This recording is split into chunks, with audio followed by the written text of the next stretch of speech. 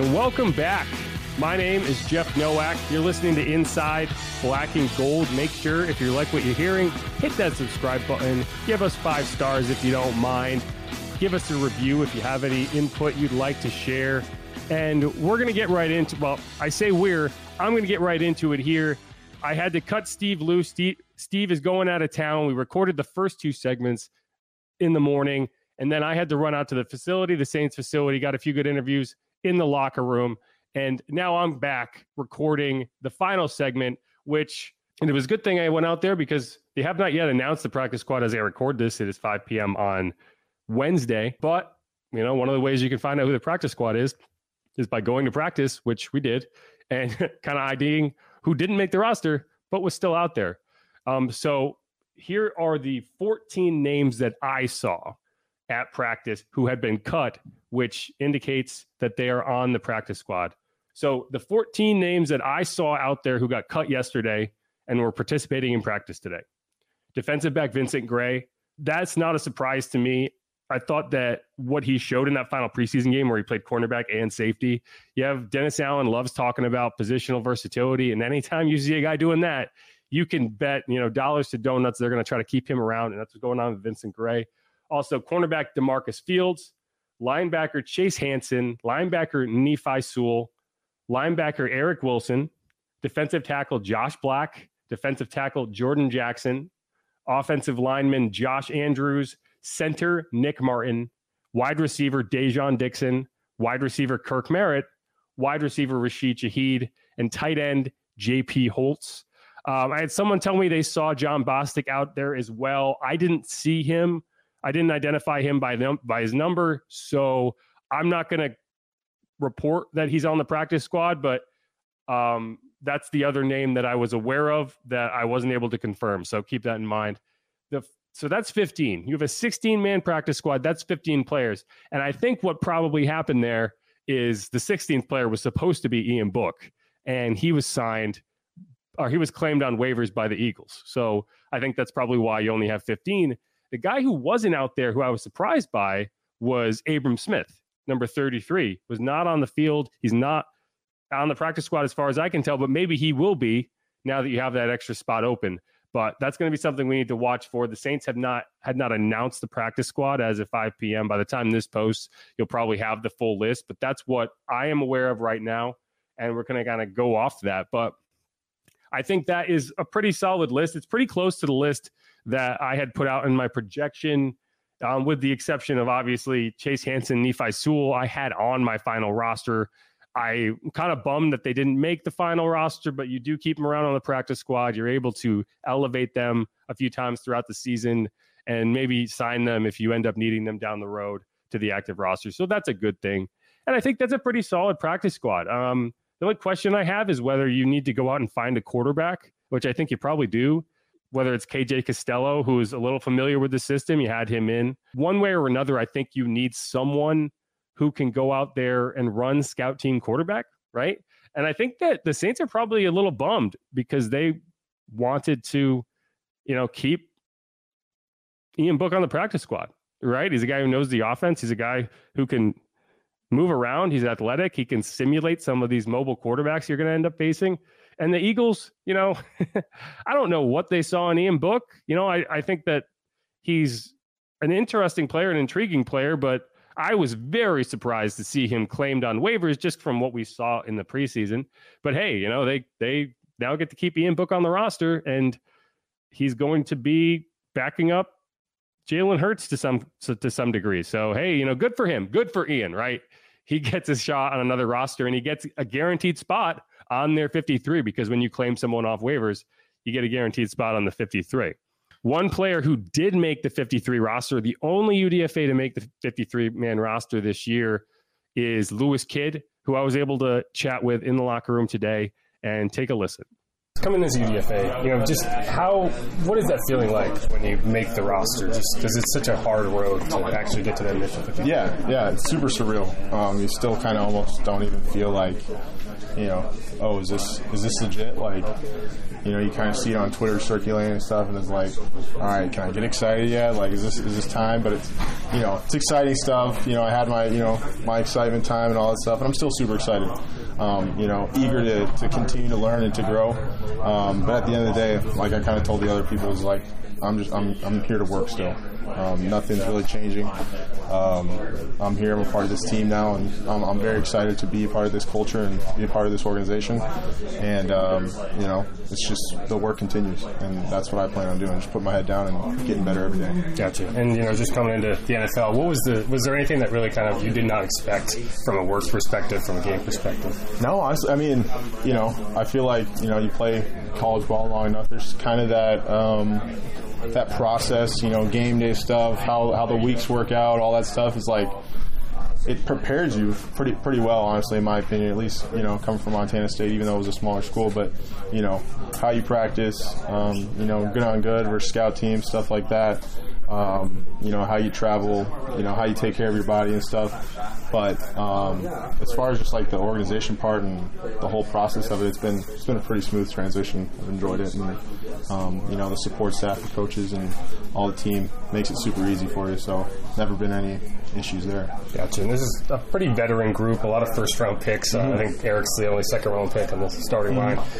So has that helped kind of in that process? There's a lot of people to kind of pull information from and kind of lean on. 100%. I mean, this group has a lot of information and a lot of gold that you're trying to dig at, because it's like these guys have played a lot of games. They played a lot of games together, which I think is super important, because even though you got guys who have played a long time, if they've played with multiple different people, there's some good in that. But I think as an O-line, as a unit, to be able to say that you've played years together with a core group, only makes you better. I think the communication level is awesome, something really to strive for, something to look at and be like, okay, I want to be able to communicate with these guys, how they communicate with each other, and just kind of mesh into that as best as I can. But it's been awesome. A lot of information, a lot of great experience, being able to pick their brains about different things, different plays. It's been awesome. So, Lewis Kidd is interesting. I don't know if he would have made the roster if not for Trevor Penning's injury. But, good for him. It's an opportunity for him to step forward. The Saints did claim Tanner Owen off the Bills cut list. And so they're going to have to keep him on the roster. And so I do wonder what that means for Lewis Kidd. They might revert him to the practice squad. But either way, it's a cool story.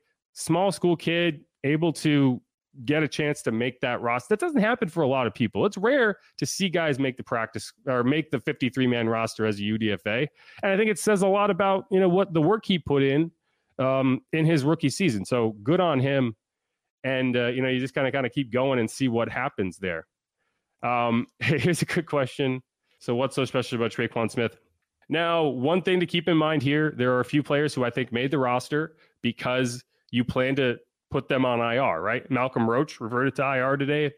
I think Trevor Penning reverts to IR. And I wouldn't be surprised if Tre'Quan Smith, who's dealing with a shoulder injury, reverts to IR. And that probably saved his spot on the roster. He might have had one either way.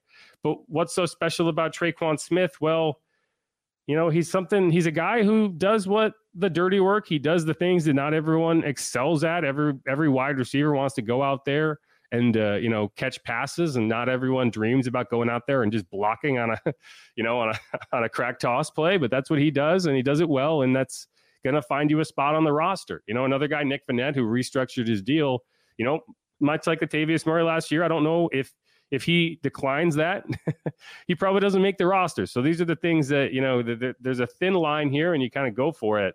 But that's, Tre'Quan, it's easy to do that and you kind of go from there. But they just released Dwayne Washington earlier today. So that was while I was driving home. Well, he is dealing with an injury, so I wouldn't be surprised if they do bring him back on the practice squad.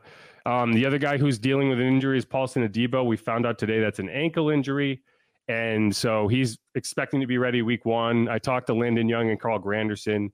They both say they're healthy and ready to go week 1. So that's good. Adam Troutman, another guy who was dealing with an injury, sounds like he's good to go. So yeah, let's just get into it. Why did they release Dwayne Washington? Well, I expect it's because he's dealing with an injury. And rather than revert him to IR, they decided to release him so they can probably, because they had to make a roster move somewhere, I wouldn't be surprised if he's a guy who gets brought back.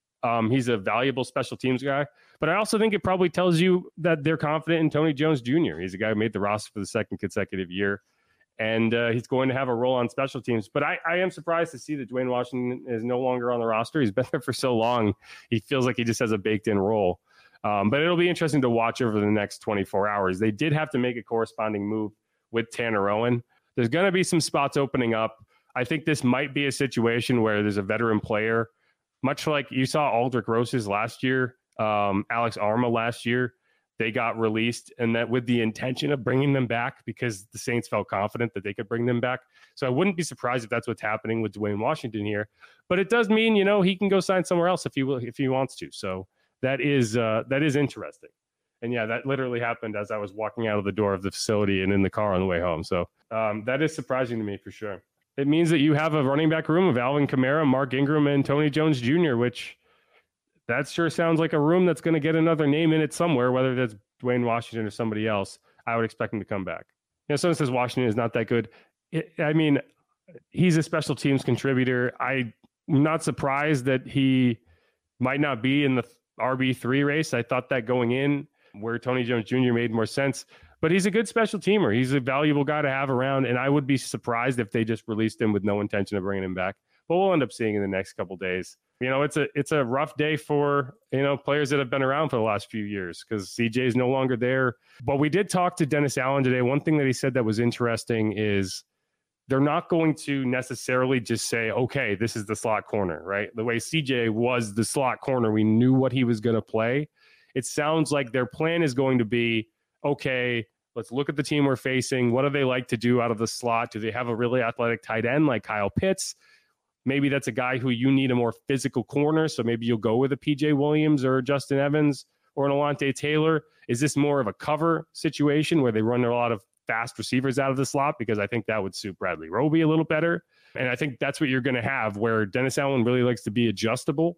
And I think this allows him to do that. So if you are looking for the most minuscule silver lining in CJ Gardner-Johnson's departure, it's probably that you can be a little more unpredictable with how you adjust your game plan on the defensive side of the ball as it pertains to the nickel corner, more than you could in the past because you knew that was CJ's bag and he was going to be doing it. So I think it's a weak silver lining, but you could argue it. And that's kind of what I expected him to say, because that's something that he values very much, is positional versatility and not having to be pigeonholed into, okay, we're doing this every week. It's one of the reasons you brought in Marcus May and Tyrann Mathieu, because you feel comfortable with one playing strong, one playing free, and then flipping it whenever you need to. So I think you're going to see a similar situation with some of the depth safeties and the nickel corner.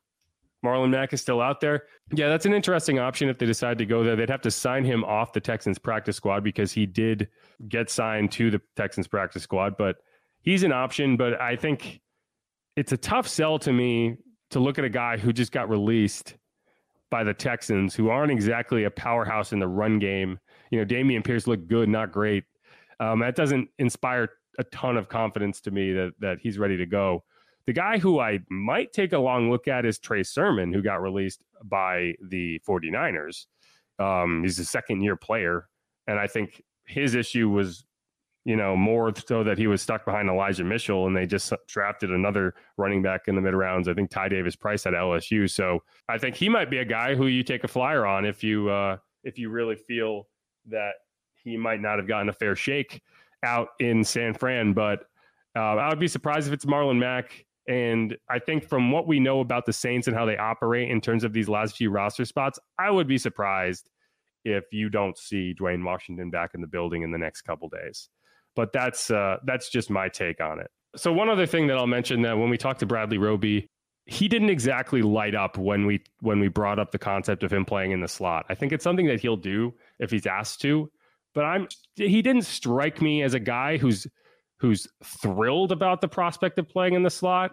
So that'll be interesting to watch. I don't know if it's definitely going to be Bradley Roby in the slot. I really don't. I think PJ Williams might profile as the better option there, especially when you're talking about like Atlanta, for instance, week one, where you're going to have to figure out how to cover Kyle Pitts. He's a big dude. You got to be physical with that guy. And I just don't think that's, I think Bradley Roby is a really good cornerback. I think he's a good cover corner. He's just not physical at the point of attack, right? I don't think that's the primary strength of his game. Whereas being a ball hawk is a really strong element in his game. And I want to see him in coverage with the ability to kind of, crash down and play kind of robber sets where he can go and make those interceptions. Because I think getting your hands on the ball and being able to catch it as a defensive back is a skill that not everyone has. And I think you want to take advantage of that. And it's a whole harder to take advantage of that in the slot. So I wouldn't be surprised if it's PJ week 1, but that'll be something to watch. And I think that's also something that if PJ is out there week 1, that's not necessarily going to be the plan every week. Again, this is the final segment of the episode of Inside Black and Gold. Steve Geller and myself recorded the first 2 this morning, but he had to go out of town, so it's kind of a weird, disjointed episode. But that's going to wrap it up on this episode of Inside Black and Gold. Make sure to subscribe wherever you get your podcasts. Hit me up on Twitter at Jeff_Nowak. You can hit Steve up on Twitter at Steve Geller, WWL. Make sure to check out WWL.com for the latest news, notes, and analysis. I have the list of practice squad entries there, and we'll see how it goes. All right, y'all. Peace.